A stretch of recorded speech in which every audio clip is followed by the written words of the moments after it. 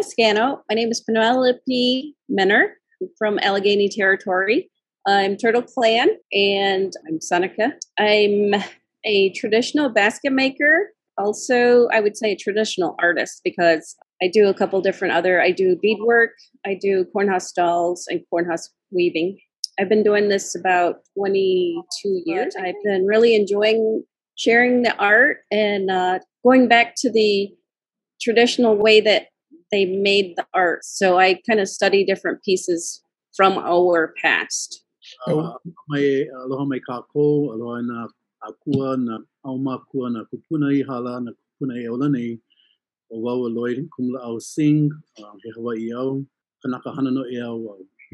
So I want to make greetings to everybody, to our gods, to our ancestors, to ancestors past and present, and to all of you, Bidya Fonda Aloha to all of you. And so my name is Lloyd Singh. I am a native Hawaiian here in Hawaii. I am a mixed media artist, but in this case of sharing Ike knowledge today, I'll be sharing about Ie weaving. For my real line of work, I'm a Hawaiian arts teacher at the Kamehameha schools in Honolulu.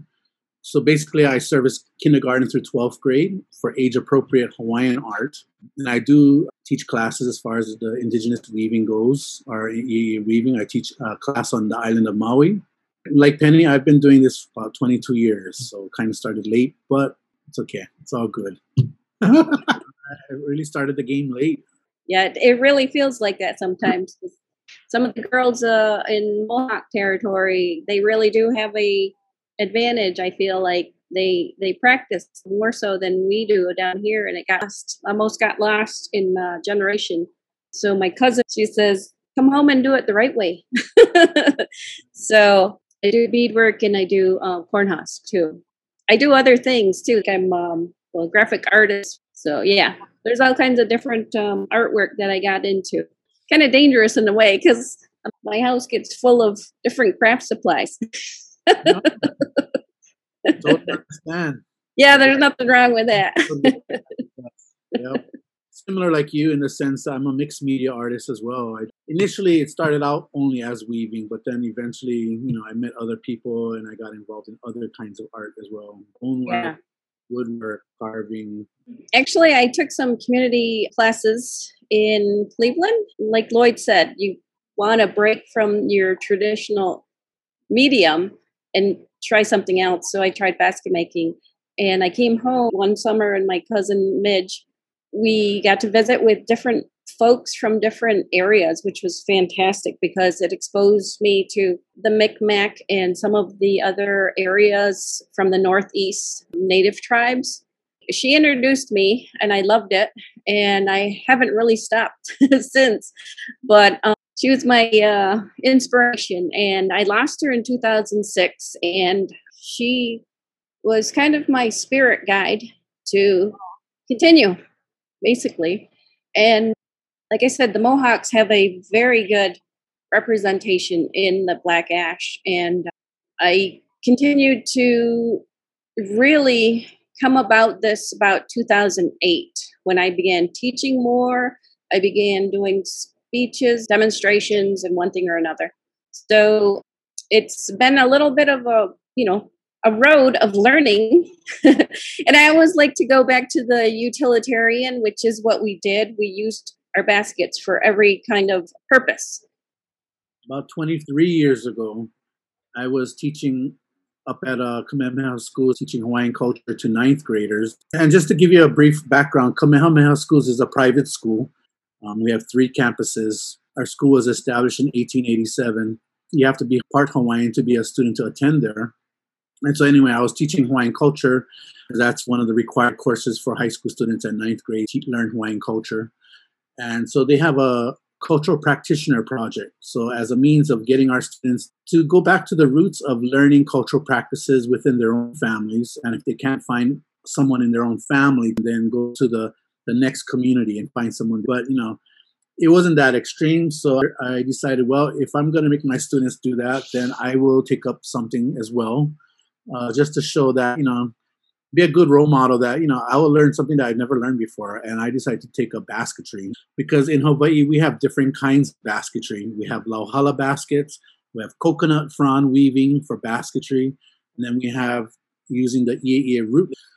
In fact, my two mentors who inspired me to do this artwork were not Hawaiian, because there really was no Hawaiians taking up this art form. And there may have been a couple, but they weren't out there so that people knew about them. So it was these two non-Hawaiians, Patrick Horimoto, who really revived the art of this type of basketry back in the early 80s. And my mentor, I do have a picture of my mentor.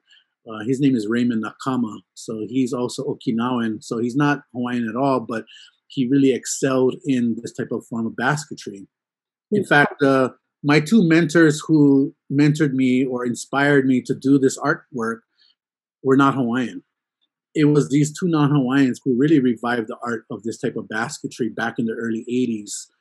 And so, inspired by these guys to learn, I got whatever books I could find from the Arts and Crafts of Hawaii, which was a Bishop Museum publication in basketry, and I tried to do it on my own.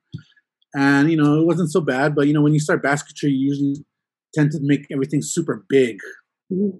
And then eventually it gets real small to the right scale as you get better and better with your weaving. And then I met my mentors, and then they actually really kind of took me alongside. And unfortunately, my mentor too passed away in 2011, and he was really young. So, but we come from a culture in Hawaii where a lot of things that is traditionally Hawaiian was brought back by a non-Hawaiian. It was these non-Hawaiians that took an interest in learning it. And, I was, of course, interested in it because I couldn't afford to buy their beautiful pieces. So I said, well, I'm going to learn how to make it then.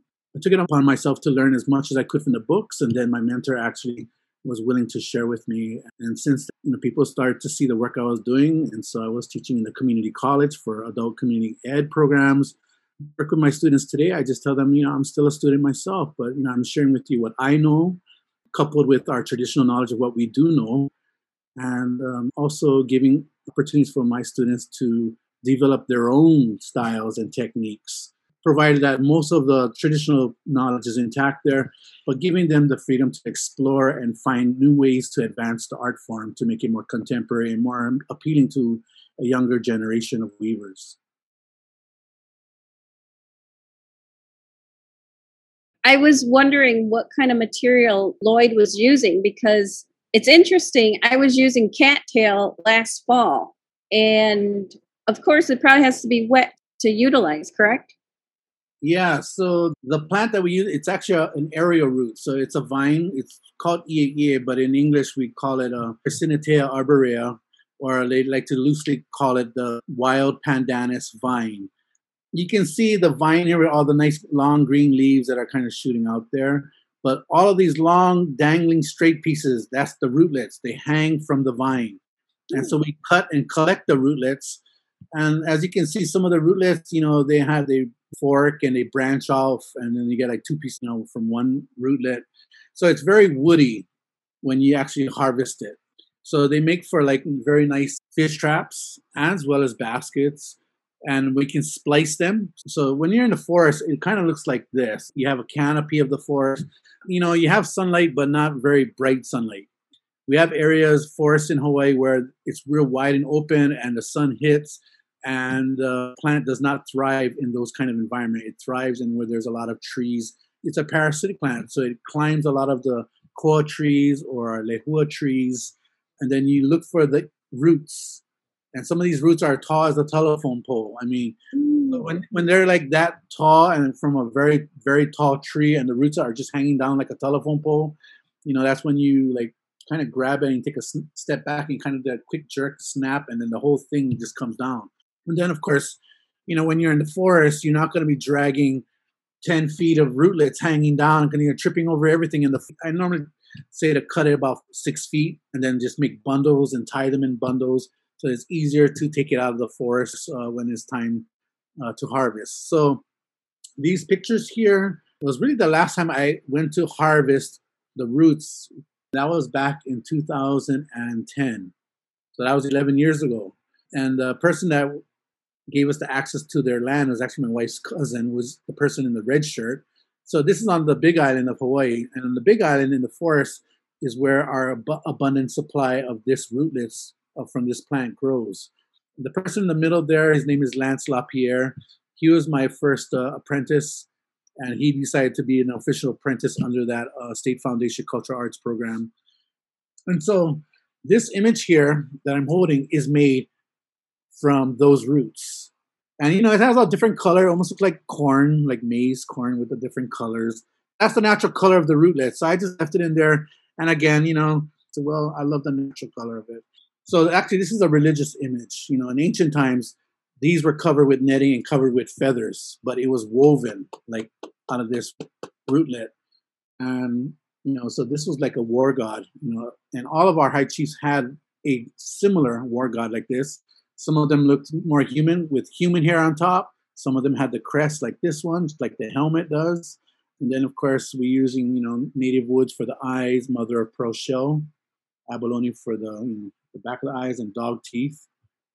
And so, the idea was to empower the chief and his people and the army to give them strength or mana and to instill fear in their opponents. Some of them actually have like human hair, all human hair covered. Depending on the chief and the maker, it would have more human attributes to it than others. But, this is made with the Ia roots. So it has a different kind of feel, different weight. It feels more authentic.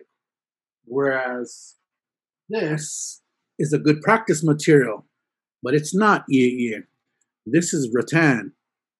And so we use caning wicker or rattan. So we practice with lots of caning material. But it's a very good alternative resource to use because it's half round. So the caning supply is half round, which is like when we do our weaving, we split the rootlets so we get 2 half rounds. Or sometimes if it's really thick, like pencil thick, then you might get 2 half rounds and get a couple splints in between.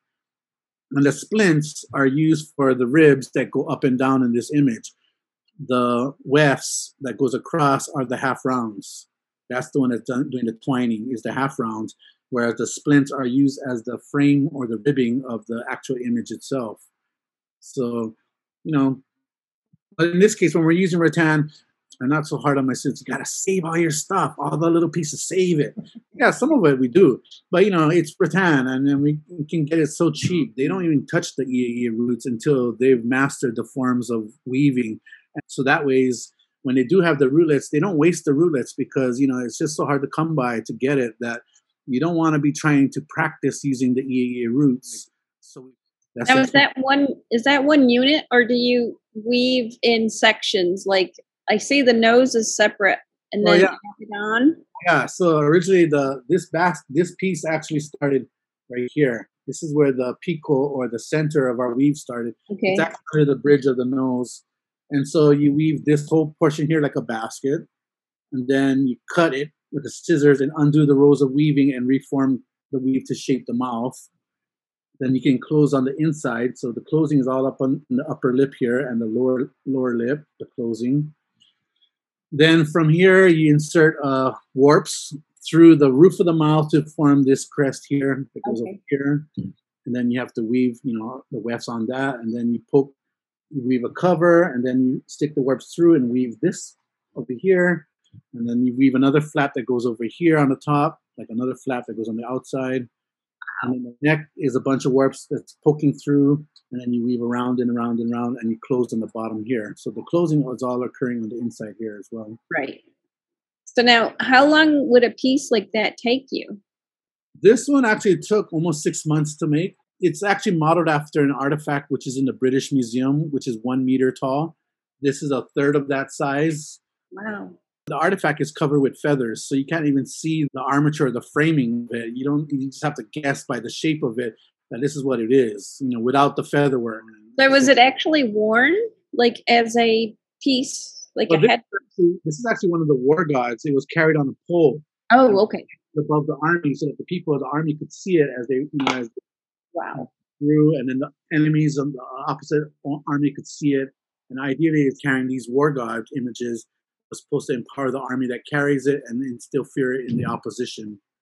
So although these are traditional and we don't really worship these images in the way the ancestors did and how they put so much energy and faith into these images that are supposed to be representations of their gods or their war gods in old Hawaii, We teach this to the students today because it's still an important form of the basketry, because this is the only way you can do it with this kind of basketry, that we have these images.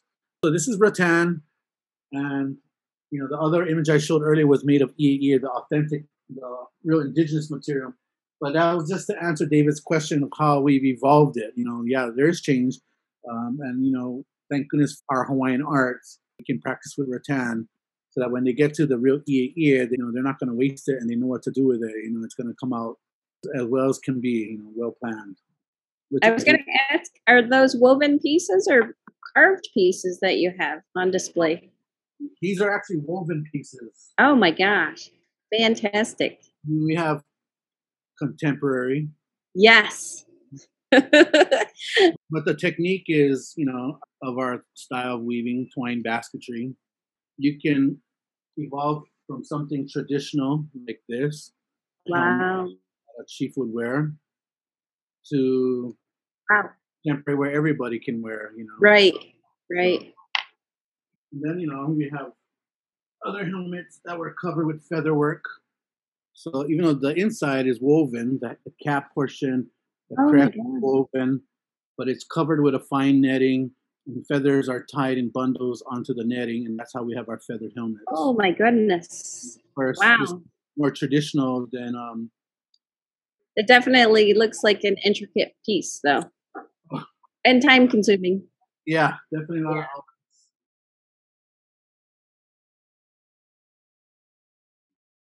I did have a question for you. What kind of tools do you use when you weave? Are you using a knife or scissors or any kind of blade? So, the rootlet of the EAE root, it almost has a satiny feel.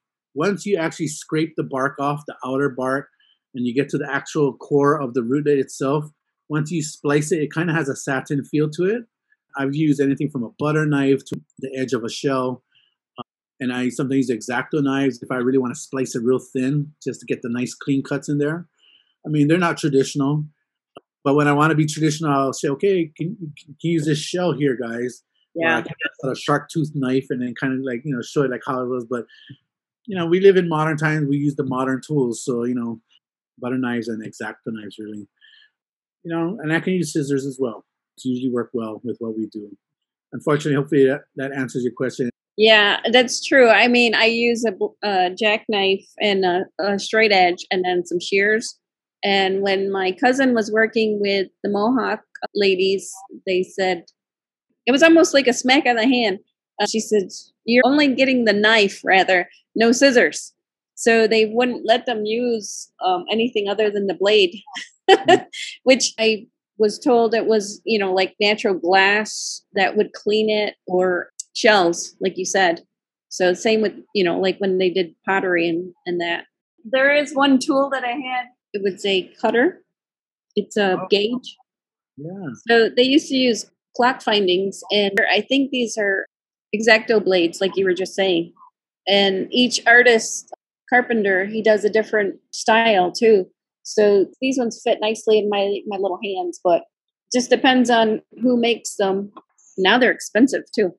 I very rarely use them because I end up hand cutting everything instead, just with the knife or the scissors. So we have a tool similar to what you just shared, but it's used in Lauhala weaving. With the black ash, they grow in the swampy areas. I actually went out with the gentleman, and we went out in the swamp area to look for a tree. So that's kind of like looking for a straight up and down tree. So we were in our muck boots walking around. This is a big tree. They're trying to get the bark off of it and get it ready to pound.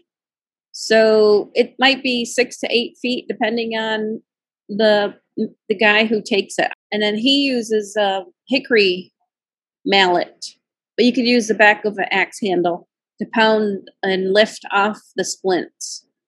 So you can see the difference in the year growth there. And he can lift that right up once he's made a cut into the wood, and then lift it right up and off of the log. So he'd go all the way around in a rotation. Now this guy is a fantastic artist. The whole time we were there, he was pounding that log, and he walked away with a bundle under his arm. Yep, there's the bundles. He took that fresh off the tree. It was like green. So sometimes those are really super thick. It depends on the pounder. And you have to soak those in order to break them down. And like you were saying, you just kind of like make that motion of breaking the fibers down. So depending on the thickness of it, and it's probably wet, you want to loosen those fibers in order to split it. So when I take it through the splitter, I just cut a nice straight line across, and then I open up that splint. And that's where the satin is on the inside. So you get the length of that whole splint when you open up that, and it's such a lovely thing. It's going to be maybe 6 feet, depending on, like I said, the pounder. And then we scrape all the fibers off of the opposite side. So the satin's on one side and the fibers are on the other side. And if you can split it down again, that's fantastic. This is funny. It's actually like a door hinge on the one side, and we use a paint scraper and we scrape the fibers off instead of my jackknife. And it's a straight edge paint scraper, and you just pull all those fibers off. So that's a bundle of nice clean splint ready to go. And I'm like, oh, that's like a couple of years ago, actually, when I had that much splint. And sometimes they can go up in price depending on the pounder. Right now, they're $40 a bundle, and that's all raw. Yeah, they pounded the log, but I have to do all the after work. So those are ready to be gauged. So then you gauge them to whatever size. That's 1/8 of an inch. Just depends on what project you're working on. So I do some in different increments so that I have them ready to go. It's like fabulous to have that because you don't always have that material available at one time or even that quantity. And that's a round startup of a basket. I always work in 8 to start up, and then I add on 8 more. So it might be 16, it might be 24, it might be 32, depending on how big the basket is. So, and then that's the little star that I do with the sweetgrass. And you can see in the center, you have to go a little thinner in order to get the grass closer to the center. And for some folks, getting them to realize that you need the thin splint in there in order to get started. My popcorn bowl. I actually weave around. Yeah, I weave around an object. So usually there's some sort of helper that can shape it like a mold. And then this one took second place at the Ganundigan show over in Rochester area. And I use seagrass as well as the sweetgrass. And then I use the purple element in there. That's a purse. So at the top, it opens up in a tray. Your weaving is plating? Yes. Yeah. Under kind of a technique? Yeah. And then we also incorporate some curls once in a while. So depending on, different projects, I think I call it my grandma's basket. That one has the curls there. That was modeled after my grandmother's basket. I think it's a mail basket or a comb basket. It would be next to the door, right near a mirror. If there was a mirror in the house, they'd throw the mail in there or they'd throw a comb in there. But the curls are decorative. And those are mini gathering baskets. And then I had the beadwork incorporated on the one. Yeah, those are my corn husk. And I just weave my corn husk.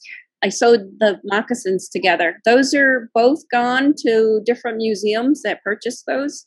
Wow. And that was some sort of gathering basket. Somebody said tobacco. I don't know for sure. And I love that center right there. I can almost smell that sweetgrass. That's the beginning of a basket also. So just a few of the pieces that I wanted to share. There's my little girl.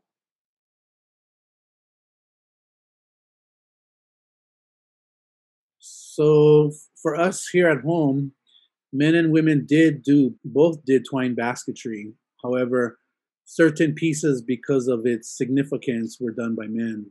Women made a lot of basic baskets, fishing baskets, traps that they would use for fishing in the rivers or along the river mouth where it meets the ocean, and then tide pools. So women would go weave those things. But I think when it comes down to like the helmets that were worn by the male chiefs, they were done by men who were the weavers, and even the religious images that I have in the background there, these were done by men as well.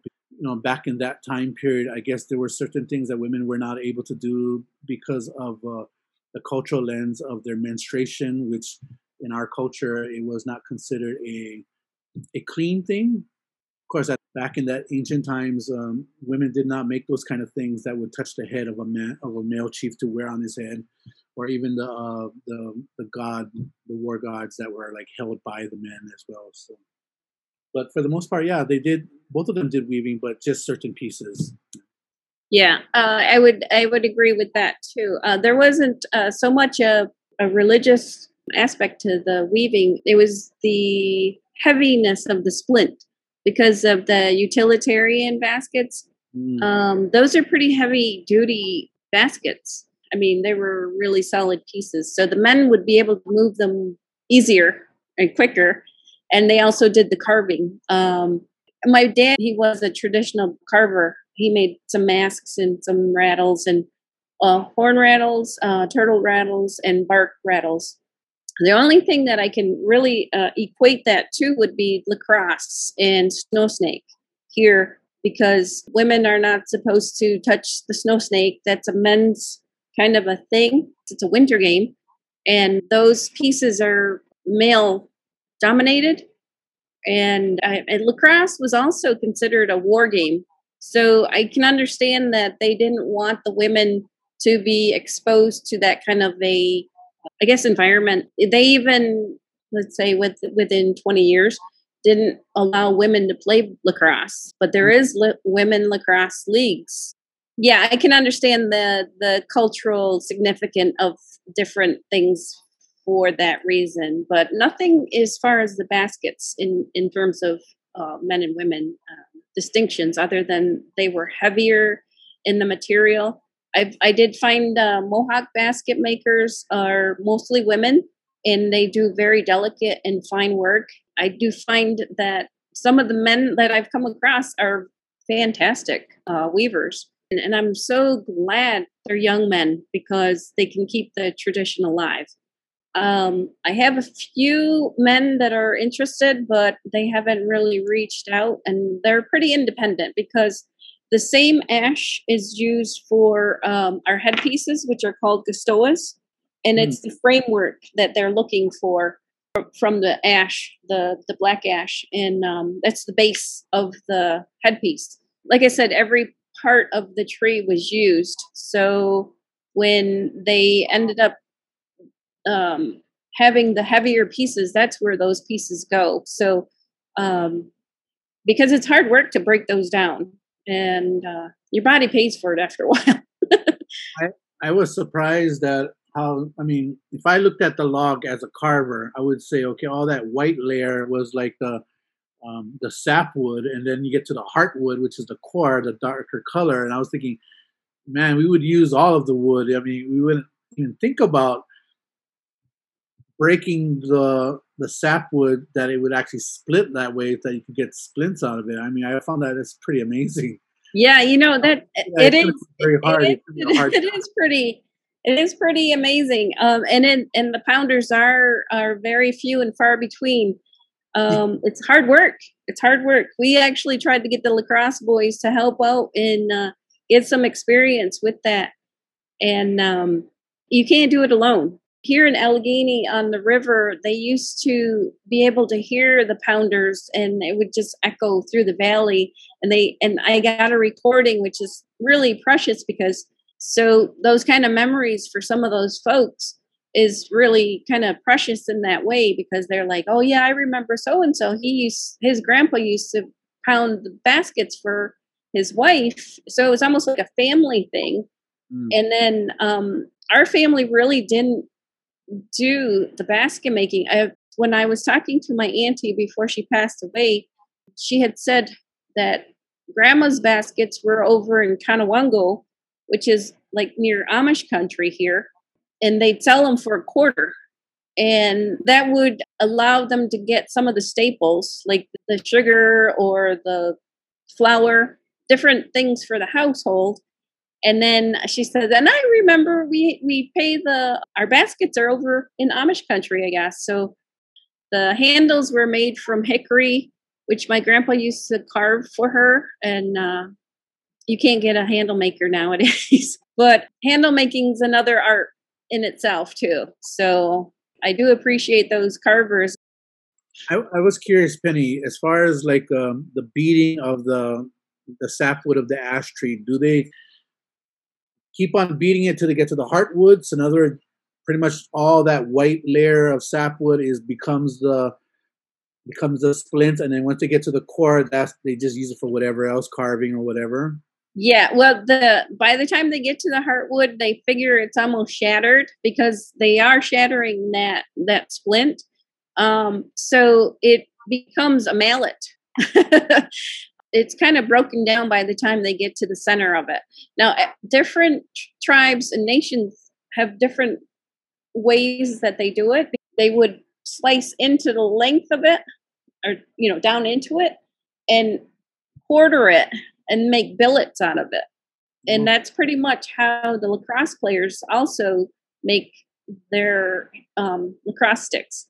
So that's what the handle makers would also do. But they'd pound that, and that would also lift up. So I talked to a New Hampshire native, but he showed me how he did it. And then some of them actually have machines that they've developed like a hammer, and they automated it, which I'm like, you guys are so ingenious because they've eliminated this step, because it's hard work, and I understand it is. So they have some sort of press which vibrates across the splint and they push it through. It's pretty interesting. Every nation that I've come across, at least we've all come around in some way to develop an easier way to help make our job less stressful. Technology works. Yes.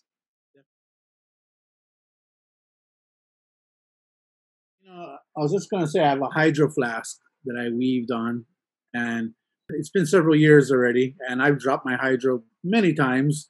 The weave on top of the hydro has protected the hydro, but it's never really dented my hydro flask. It's been a good buffer, and that's just for tan.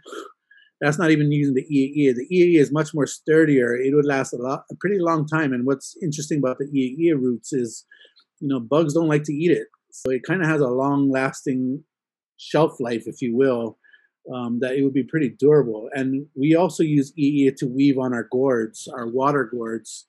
Like Penny, it also, if you drop the water gourd, the gourd would shatter, water would come all over the place. But having that weave on top of the gourd, even if you drop the gourd and crack the gourd, it's woven so tight and it keeps it together, keeps the water from leaking out. So it's a pretty durable material, and I guess you have to give the museum credit for taking care of, storing these pieces. Again, the fact that some of these are like 300 years old and they're still very functional today. You could take it right out of the museum and throw a lot of stuff in a basket and it would support a lot of weight. It's still a pretty strong material. Yeah, I have to agree with Lloyd. They were trying to actually do a carbon dating to see how old the oldest basket was, but they do disintegrate. There was a gentleman in my travels, he stood on his potato basket. He says, and I weigh over, whatever. And he was laughing because he was standing on top of his basket and he was proud that it didn't crush under his weight, So that kind of thing is pretty impressive. So the age of a typical basket is really hard to gauge right now.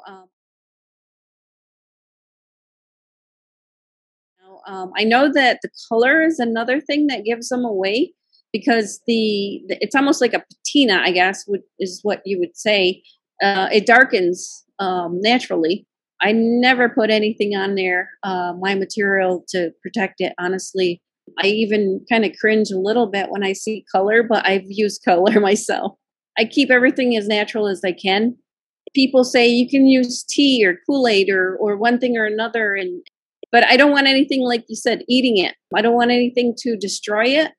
Some of them are fragile. I guess it just depends on the weave or the splint, because some of them are paper thin. Like you can actually see through them.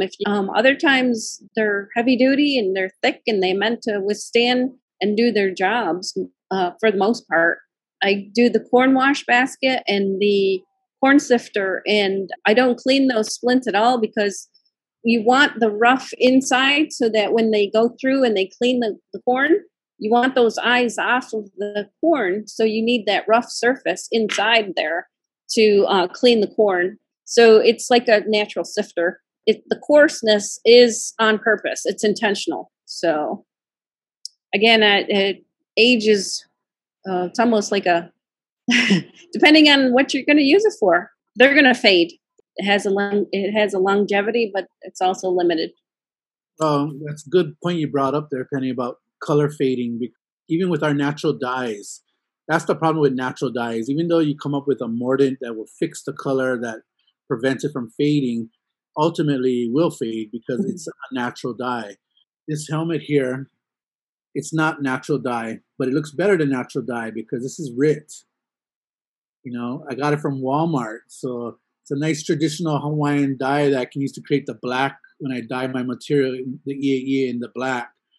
But it comes out, because of the natural material, it doesn't absorb the color like how fabric does. So it becomes vibrant black. It looks more like the artifact black, kind of like a dull. Our black was obtained by dyeing in the mud of a taro patch, or and then burning soot from a kukui nut, and then collecting the soot, mixing with the oil, and then kind of like rubbing it on top of on the rootlets so that it would get that color, and then, but over time it fades. So that's why even in our practice today, even though we teach our students the traditional techniques, when we want to dye something, we just go to RIT because the colors last longer, they're more vibrant. That's one way how we've evolved with cultural practice of using what's available today to enhance some of the traditional stuff we've done in the past. Yeah, that's true. I have my Christmas spell that I did, and you're talking about RIT dye. I put purple on there, and there's a sweetgrass, but I do have a little bell in there. So yeah, we kind of like modernize different things, and this is an interpretation. Everybody's has a different style, which is really kind of cool, and it comes out in your artwork. And I always thought, I don't really have a style, and I guess I really do. I try to simplify it, and I learn it, I break it down, and then I try something at least one time so that I know how it works or how it was built. I think that's a curiosity in me. So breaking down the patterns was really the fun part, and learning from our past is another thing that I really kind of appreciate. You never stop. You keep learning different techniques from different teachers, from even different communities. So, and I keep trying to keep it to the front and center in this community, because there's only a few of us here that actually keep, engaged with it. More curiosity about our past and our history and our culture. I was going to answer Will's question. A good example is I made a helmet out of rattan, and I made a helmet out of EAE, and after 20 years, the rattan helmet started to become brittle. It dries up, the rattan dries up over time. Things start to break, and then, you don't want to touch it because, especially like one of the first helmets I made was a spoked helmet for my mother-in-law, and it was I was happy because it was one of the best helmets I made in my early years of making helmets. So it was pretty nice. And then I said, I gave it to my mother-in-law. And then I went to my father-in-law in his office, and then, that was it. And I finally got it back after all these years, but it's all brittle compared to the EAE one, which is very sturdy and firm. That helmet doesn't even look like it. It's not even, it's still functional, and it has no signs of brittle, or breaking. So, just the natural material, I think in general is in this case, much more has a longer longevity, a longer life than the modern pieces or material that we may acquire from like the, from the caney and wicker store. Pretty much only here in Hawaii that we use this plant, although it's an indigenous plant, meaning that it's found in other parts of the Pacific. Only our people actually used it the way that I'm going to share with you folks today for the kind of basketry that we do, which is unique to Hawaii. And so I do a lot of the type of weaving with the basketry I do are actually functional type pieces. Some of them are traditional, meaning that it was only used in ancient times, although I'm finding ways to evolve it so that there are ways that we can use them today so that it's practical for the generations of today to honor our ancestors of the past. I'd say 20 years ago, I had the opportunity to work with the black ash, and right now we're in jeopardy with the emerald ash borer that traveled across the country, and it's devastated our trees. So this is a traditional medium that was used from long ago. I'm doing the same technique that they did way back when.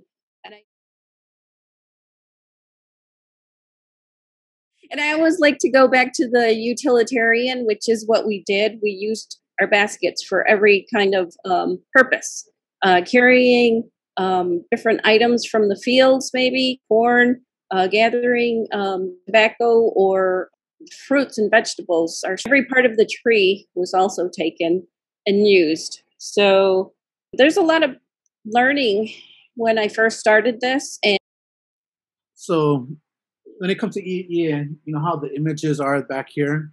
Well, there are a couple of caskets that were woven with I'ie and also with coconut husk fiber, and they're called the ka'ai, and they were the ones that held the bones of two great chiefs, Liloa and Lonoika Makahiki, that were from the Big Island of Hawaii. And so they were buried in a cave, and we wouldn't have known about it if they weren't found, by explorers looking into going into a cave and find out it's a burial cave and finding these Hawaiian artifacts and things like that. There are two images, and they contain the bones of these two different chiefs. And those are the only ones that we know of that actually have the iwi or the bones of these two chiefs. So that is a very unique situation where this material was actually woven as a Senate casket with the coconut husk fiber as well to protect the bones. And people today still ask me, "Oh, would you mind making me a basket? Why? Or as an urn, in lieu of an urn, to store the ashes of their family remains?" I said, I can, but that's an unusual request that people ask me to do something like that. But I can see why they would do that, because this material is much more durable than like using leaf or lauhala leaf, where nowadays when developers, develop our land and they uncover these bones, ancestral bones or remains of old Hawaiian remains, what they do nowadays, they find lauhala weavers and they weave baskets and they beat natural bark cloth and they wrap the bones in them and they put them in these baskets and they reinter these baskets back into the earth to, not to disturb the remains, but, those can deteriorate much more easier than this material. I've been asked for different types of baskets too for holding different items, but I cannot think of anything that was unusual. Or can either of you think of any, ancient time stories or legends from your indigenous cultures that comes to mind that you may be able to share? There is a story about this chiefess who made a chastity belt. Back in those days, in those ancient times, it was not uncommon for a chiefess or a chief to have multiple spouses. Well, that one particular spouse was very jealous, and that's why I had the chastity belt made for her to cover her private parts to prevent another chief from fooling around while the husband was away, so that she wouldn't take on other husbands. And that chiefess was Lu'ukia. And, the chastity belt was woven with that I'ie. In a way, it was so difficult that even her unwanted lovers couldn't even figure out how to undo the weaving that was done on her chastity belt, And unfortunately, there's no olelo no ea or wise saying to that one, but then it's just a good testament of the strength of that rootlet it was such a web that, even her husband couldn't figure it out. Like, it backfired on him because ultimately she didn't want to have anything to do with him either. So, like, aloha, no. Too bad for him.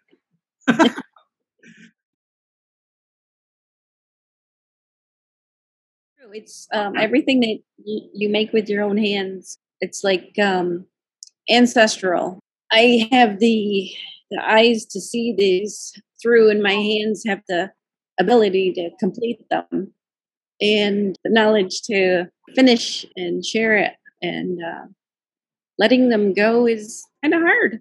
It's part of you because you took the time. You're holding on to this piece of art, this knowledge on how our ancestors did it, and feels like they're watching me over my shoulder. So my grandma's piece was probably the most touching one because I remember it, hanging on the wall rather. It was the comb basket. She used it for mail.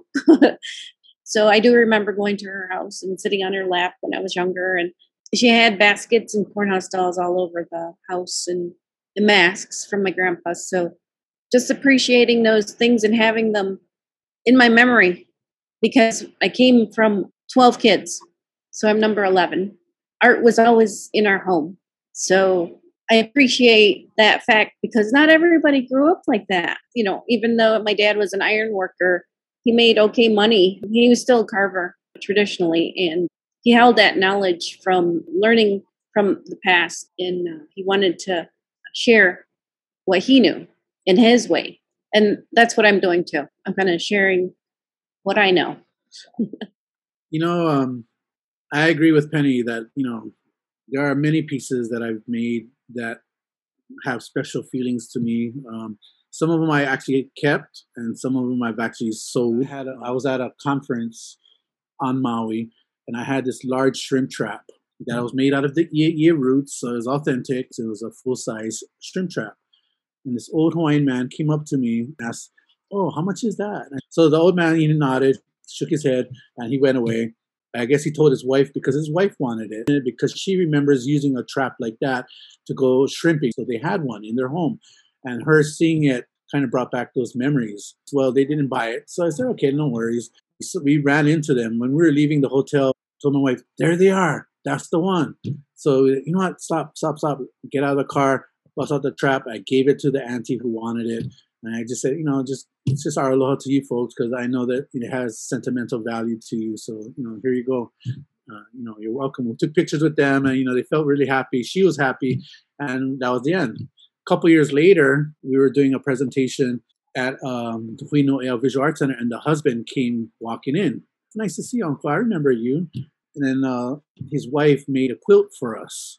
And it has all the little squares. It's made with all vintage aloha clothing fabric. So my wife wanted to mahalo you and thank you and your wife for the gift of the shrimp trap that she made this quilt for you. And I said, oh my gosh. But, it just goes to prove that, blessings in ways that you don't anticipate. And this was one of those times. So, that to me, that shrimp trap may not have been as special to me as it was to that auntie, but she was so blessed by the gesture that, she blessed us with a quilt that we have in our home now that we use on our chair.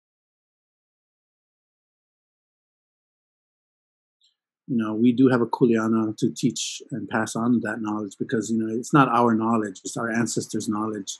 It's our people's knowledge. It's a wealth of knowledge that our people need to have access to. And, unfortunately, in these days and times, it's just too far and few to find the kumus out there, the teachers to teach these ancestral arts. And, and Zoom is not, although Zoom is great for sharing knowledge, it's not necessarily the best way to impart this knowledge. I'm a firm believer of hands-on and got to be in the presence and doing it and teaching hands-on in the presence of the teacher and having that interaction, because it's so very difficult to show what you're doing by holding it to a camera on the computer and hoping that your students can get it without them being frustrated of, understanding, comprehending the information. Yeah, I agree. Hands-on is always so much better. Being able to explain it and them to feel the material and to actually do the breakdown or cleaning the splints or one thing or another. I think they appreciate it too. I think they also get a sense of pride when they walk away with a project because they're like, I couldn't believe I did that. You made it look so easy. Sometimes I do spoil them. I think that they walk away with a sense of accomplishment themselves by attending my classes or different things that I've offered. And even the elders, I taught pincushions and they just loved it. They're like, oh, these are so precious. They loved them. And it was by their own hand. And they appreciated me and the art and the time that we took to make it together. You know, I was just thinking about Penny. It takes many years to develop the kind of knowledge that we share in the work that we do. And as teachers, we've made the process for us so much easier for them, giving them the information, the techniques that probably took me a decade to kind of understand it thoroughly, and just really took that 10 years out of their experience to advance their work so that they could grow in it faster than it took me to learn it. Ultimately, as I tell the students, it's going to come down to years. It's just repetition and practice. Mm-hmm. Practice, you're going to get more insights, your own personal insights about how you feel about it, how it's working for you, how the material works in your hands. Your hands will become mature in the handling and how much tension, how much all those kind of things that's tied to weaving. So we're at the stage where we can't afford to give them another 20 years to learn it, to take what I've known now. Yeah. Because we're trying to save the art and not just preserve, but also the perpetuation of it. I've enjoyed learning ever since I've started doing this. So it's been a good journey for me. Thank you so much, Penny. All right. Well, thank you all for taking the time and making the time. Okay, now it's piano. All right, we'll be in touch. Thank you. Yeah. Take care. Bye.